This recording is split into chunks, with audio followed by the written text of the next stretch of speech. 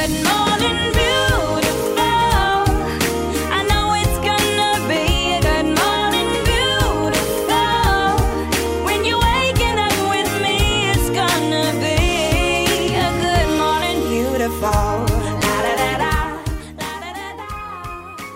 Hi, I'm Kevin Pankhurst. And I'm Donna Carter. And you're listening to Grow on the Go. You're also listening to me apparently forget that I usually start the show, which is crazy. We never talked about that. You just started doing it, and it's just what we do. Well, yeah, because, I mean, I love you very much. I don't think you'll take this as an insult, but you didn't know what we were doing or how to start things, and I did. I went to school for radio broadcasting.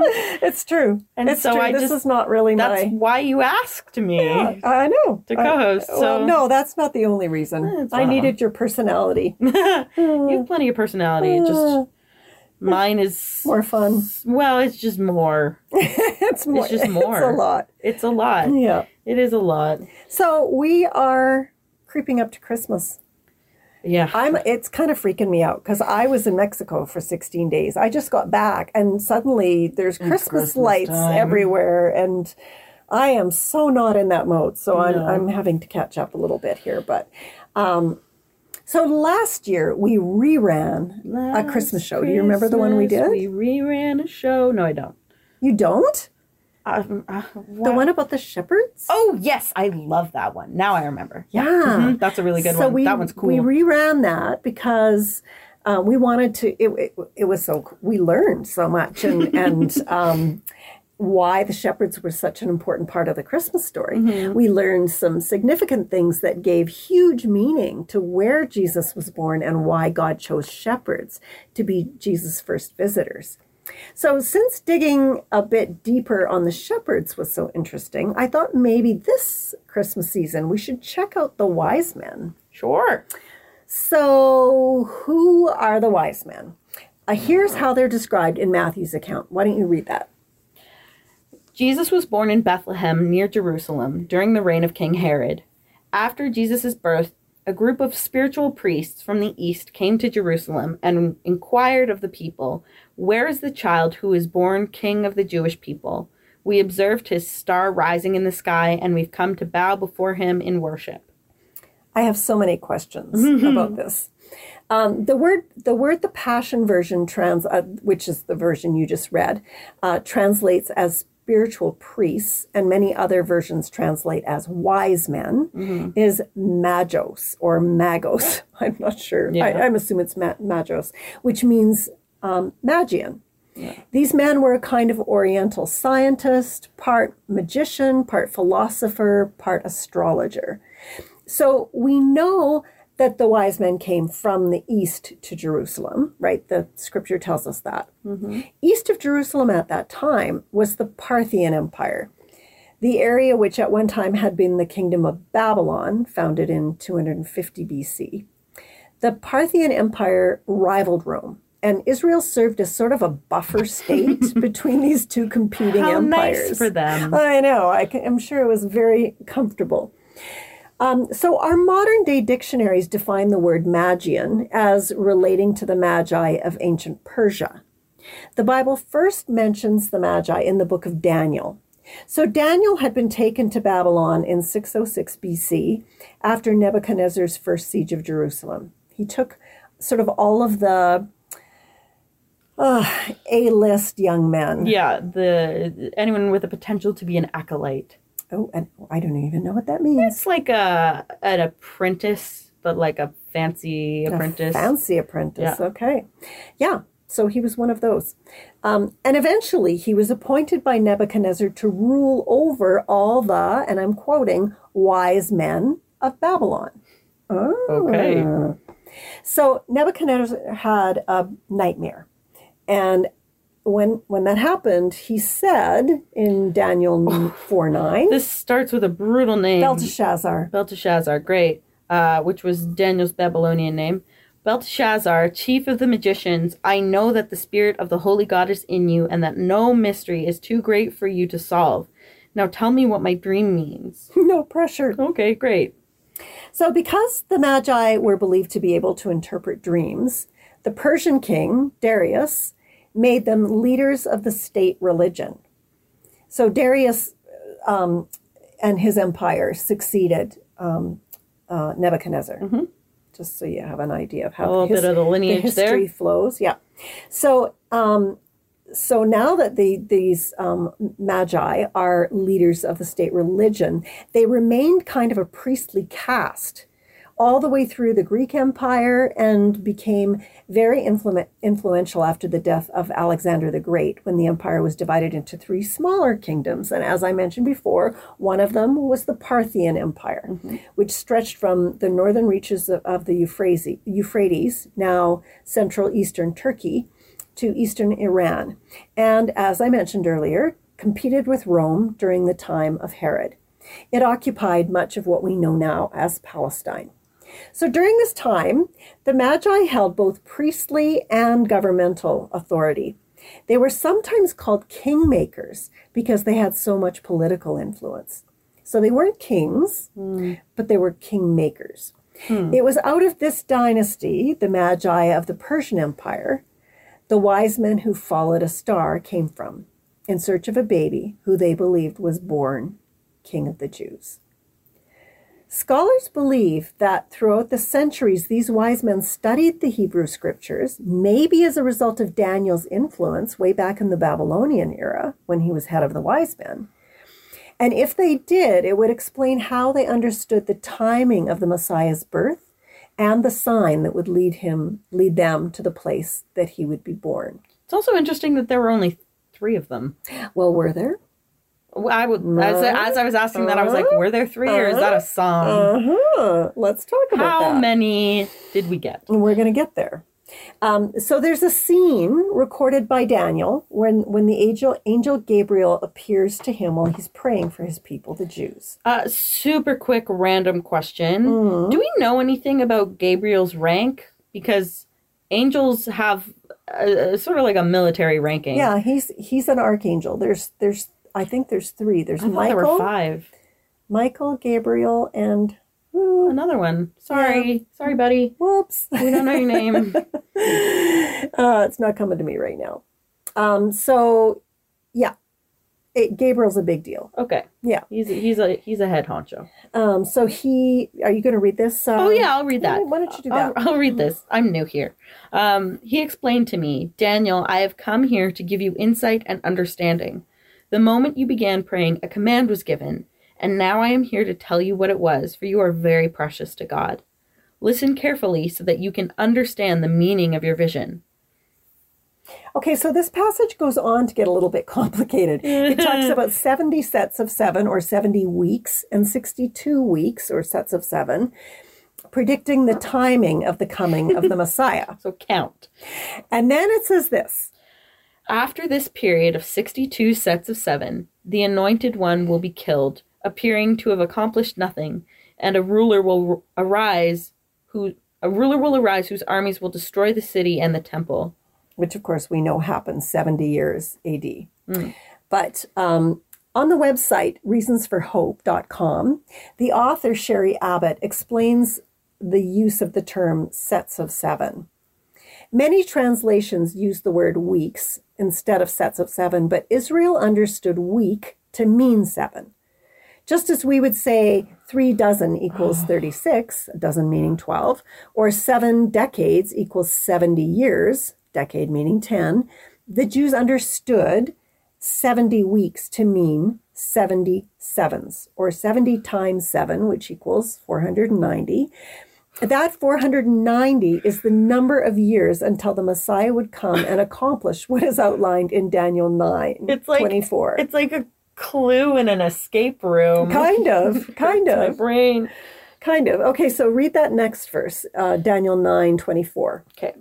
A period of 70 sets of 7 has been decreed for your people and your holy city to finish their rebellion, to put an end to their sin, to atone for their guilt, to bring in everlasting righteousness, to confirm the prophetic vision, and to anoint the most holy place. Okay, so then Gabriel went on to announce when the beginning of these 70 weeks would occur, which had to do with the rebuilding of the temple. So this set a clear time frame for future events, including Jesus' death. The 77s begins with the decree to restore and rebuild Jerusalem that was issued by Artaxerxes in 445 BC. Where we know that from Nehemiah 2:5. With that starting date, the 69 weeks takes us to the date of Jesus' triumphal entry into Jerusalem on what we call Palm Sunday. If the scholars are looking at this right, the date of Jesus' entry into Jerusalem and his death on the cross can be determined precisely by the words Gabriel spoke to Daniel. Okay, so again, and you may not know this, but so Jesus knew the scripture. This would have been in the Torah. Mm-hmm. Well, no, the Torah are the first 5 books of the Old Testament. Most of this are in the prophets.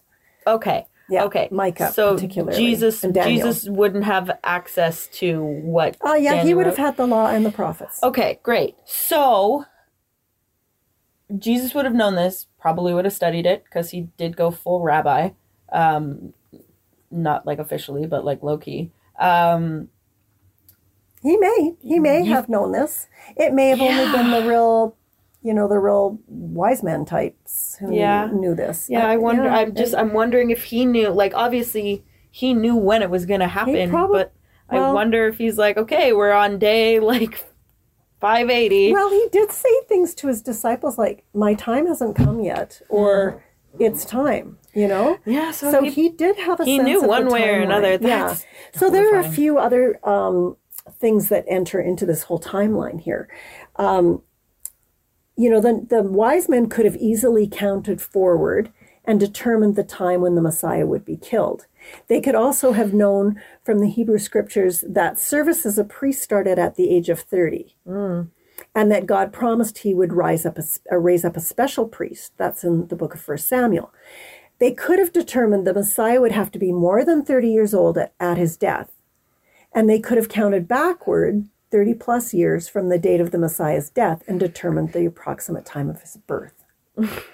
I mean, it's way too much math for me. I get how you're overwhelmed, but studying ancient writings and the stars was what these guys did. I mean, they were wise men after all. They were scientists, basically. Yeah. But also mysterious prophecy scientists?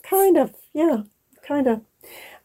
So when the wise men arrived in Jerusalem and started sniffing around for someone born king of the Jews, Herod, who was so paranoid and protective of his kingdom that he had his own sons murdered, he went ballistic. Almost literally, if guns had been a thing, he would have been shooting. And remember that the wise men are known as kingmakers. Yep. Right? So he's pretty freaked out that, he considers himself to be king of the Jews. And he knew that no heir to his title had been born in his house recently. The wise men had also said that they had seen his star in the east and they had come to worship him. Like they used the word worship. Mm-hmm. So in spite of the Christmas song, We Three Kings, and all those images on Christmas cards of 3 guys on camels, no one actually knows how many of them made the trek to worship the baby Jesus. The idea behind the 3 comes from the fact that only 3 gifts are recorded as having been presented to Jesus. But from historical information, it was likely a whole cavalry of men. And on horseback, not camels. That would be so much faster. And so you can imagine this whole cavalry of men riding into Jerusalem. No wonder Herod was intimidated. You would think they'd be smart enough not to go to the king and be like, hey, where's the new guy? Well, yeah, I mean, what were you doing, boys? There really wasn't any prophecy about what a head case Herod was. So I guess, but you'd think they'd have heard about the But you would also think Sunnyside. Yeah, well, true. Yeah, interesting. Hadn't thought of that. Weird little gap. Yeah, weird little gap. Okay. Yeah, so But obviously, either way, like Herod took them seriously. Yeah, that's kind of amazing. He called upon the chief priests and scribes and demanded that they tell him where the Christ would be born. And I think it's really interesting that Herod obviously expected the Jewish scriptures to answer his question, even though he was at best a secular Jew. So by I which don't you even- mean like Well, ethnically Jewish, but not. I don't even know Jew? he was 100% ethnically Jewish. Okay. And he was not a practicing Jew. No, Jew. no. So the priest and scribe gave Herod the answer. And do you want to read that Sure. from Matthew 2? Yeah. In Bethlehem, in Judea, they said, for this is what the prophet wrote, quoted from Micah, and you, O Bethlehem, in the land of Judah, are not least among the ruling cities of Judah, for a ruler will come for you, who will be the shepherd for my people, Israel. Herod was so convinced the wise men knew what they were talking about that he started plotting to kill the baby king. I can't get over that. You know, knowing that his birth was divinely prophesied, this guy was arrogant enough to go toe-to-toe with God. I mean, but if you have everything and you're like, okay, but it's a baby, it seems pretty easy to stamp the prophecy out. I would expect he hadn't gone toe-to-toe with God previously. Well, it just, like, I just can't get over the arrogance that he obviously believed that this was God's son. This was God's anointed, and yet he was willing to. Yeah, I'm going to challenge that a little bit. Okay. I mean, you could make the argument that, I mean, maybe he believed it was God's son, but you could also make the argument that he believed whatever kid they found, wherever it was, people were going to rally around, and that would cause enough unrest to potentially unseat him. Okay, interesting. So, I mean, who knows what he was thinking. Yeah. Whether he thought it was true or not, he Right. saw a threat to his rule. He did. Yeah, which, fair. It was I just that. think it's interesting that he went to the Jewish scriptures to find out. Yeah, that's fair. You know? But that's where they would be going. That's Yeah. where the Magi would be Yeah. going, Yeah. presumably. Yeah, exactly. Well, when the wise men, wisely, didn't obey Finally. Herod's request to tell him where they found Jesus, because God had warned them in a dream, Herod escalated his jealousy to the point of murdering all Bethlehem's male children 2 years old and younger, just to cover his bases. Like, the guy was unhinged. Yeah. Yeah. Yeah. The wise men knew the same scriptures that Herod's experts knew, including this one, which explained what they saw in the sky. In Numbers 24, Moses wrote, I see him, but not here and now. I perceive him, but far in the distant future.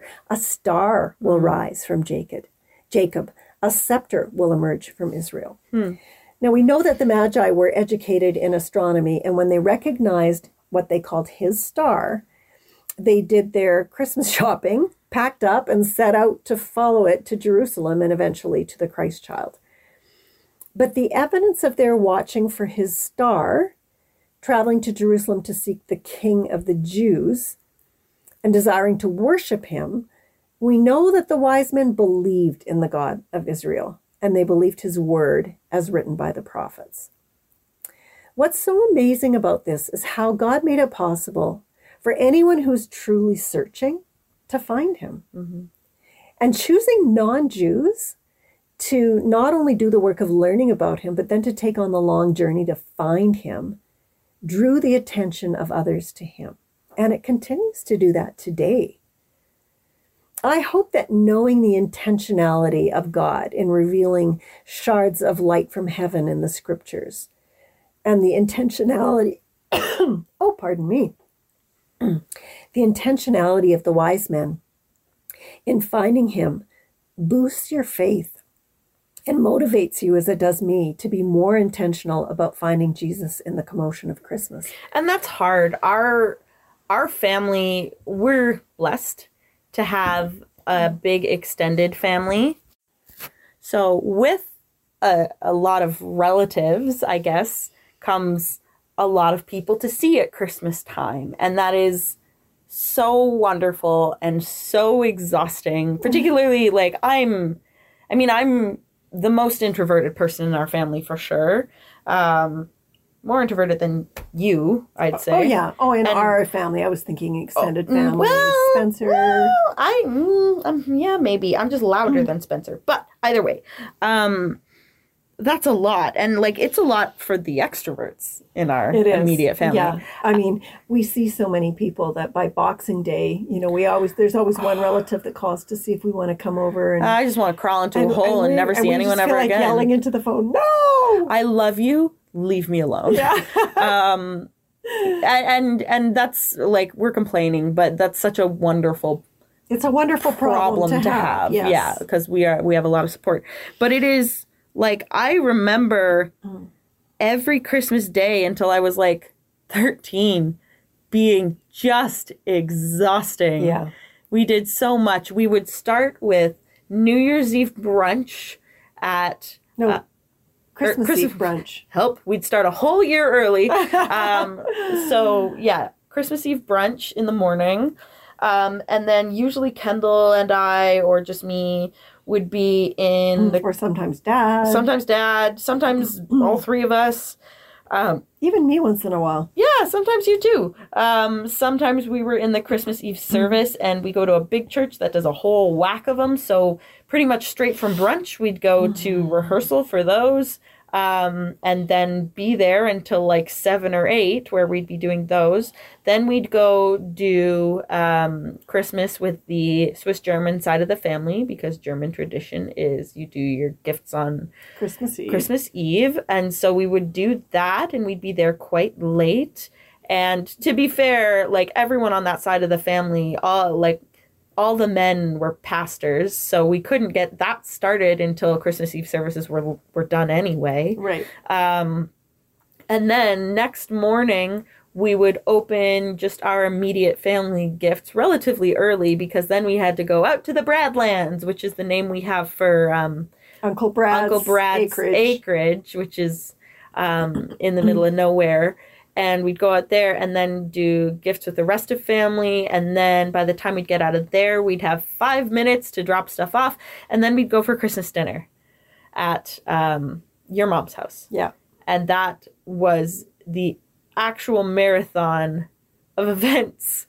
And I love all those people, and I loved all those things, but I'm so glad we don't do that anymore. Yeah. It's gotten a little bit complicated now that there's another generation of little people, and the family's just getting too big to all get together in one space. Yeah.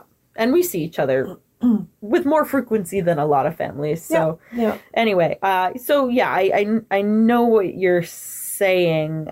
It's, you know, it is tough to be super intentional and aware, and like, even now, I don't really remember the last Christmas I chose to like take a step back and just like ponder Christ. Well, let's talk about some ways that we can do that as individuals, but also how we can, you know, bring the real meaning of Christmas into the ways that we celebrate with our families. Mm-hmm. One way would be an Advent calendar or wreath. Yeah, we did both, actually, when I was a kid. I don't remember the wreath, but it was a plastic one, but it had a red bow on it and lights, and eventually you put berries in there, plastic berries in there, as you so often do. But I'm talking about an Advent calendar where there's sort of a little reading for every day of the month. We also had a Advent calendar that was sort of not a calendar, a candle. Remember that? Yeah, we had an Advent candle. We used to do like family devotions at dinner, so that was usually part of that. Yeah. Man, that memory was buried deep. Goodness. Huh. Yeah. So long ago. Yeah.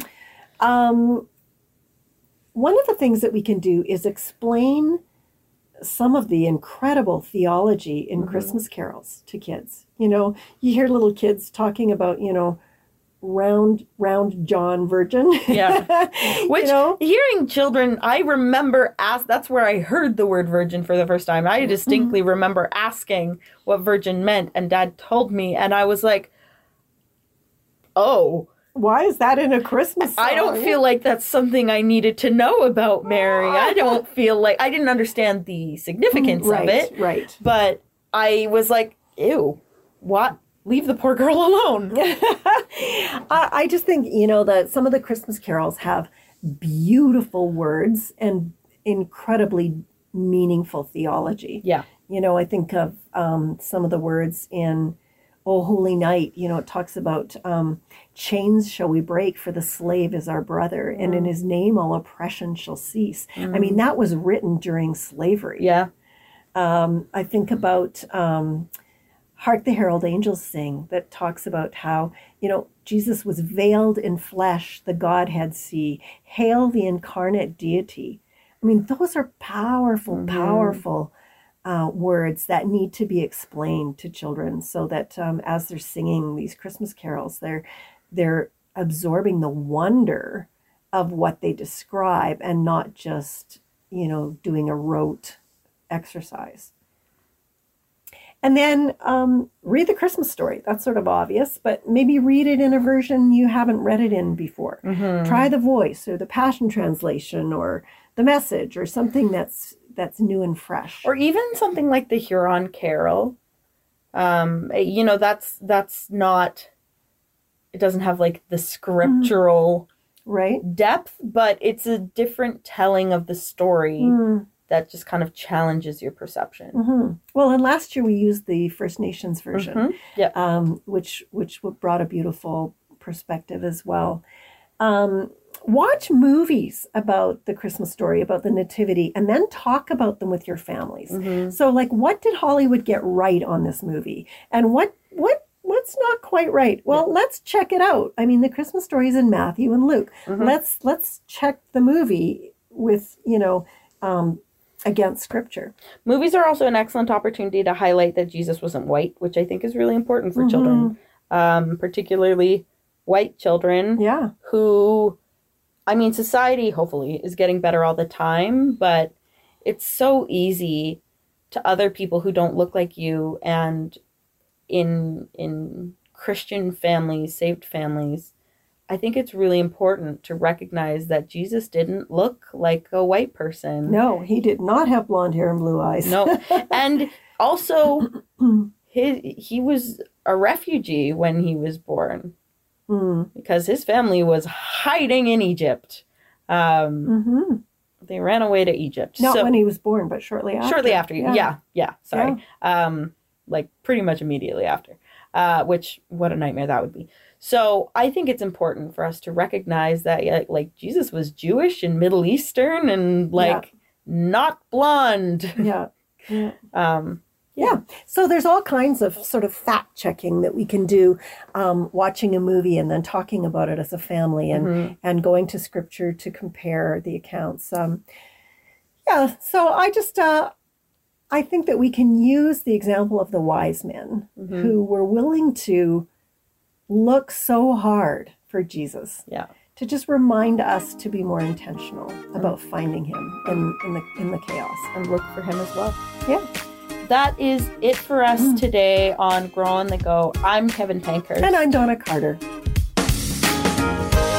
Thanks for listening to Grow on the Go. Share this episode on social media and find more great programs at faithstrongtoday.com.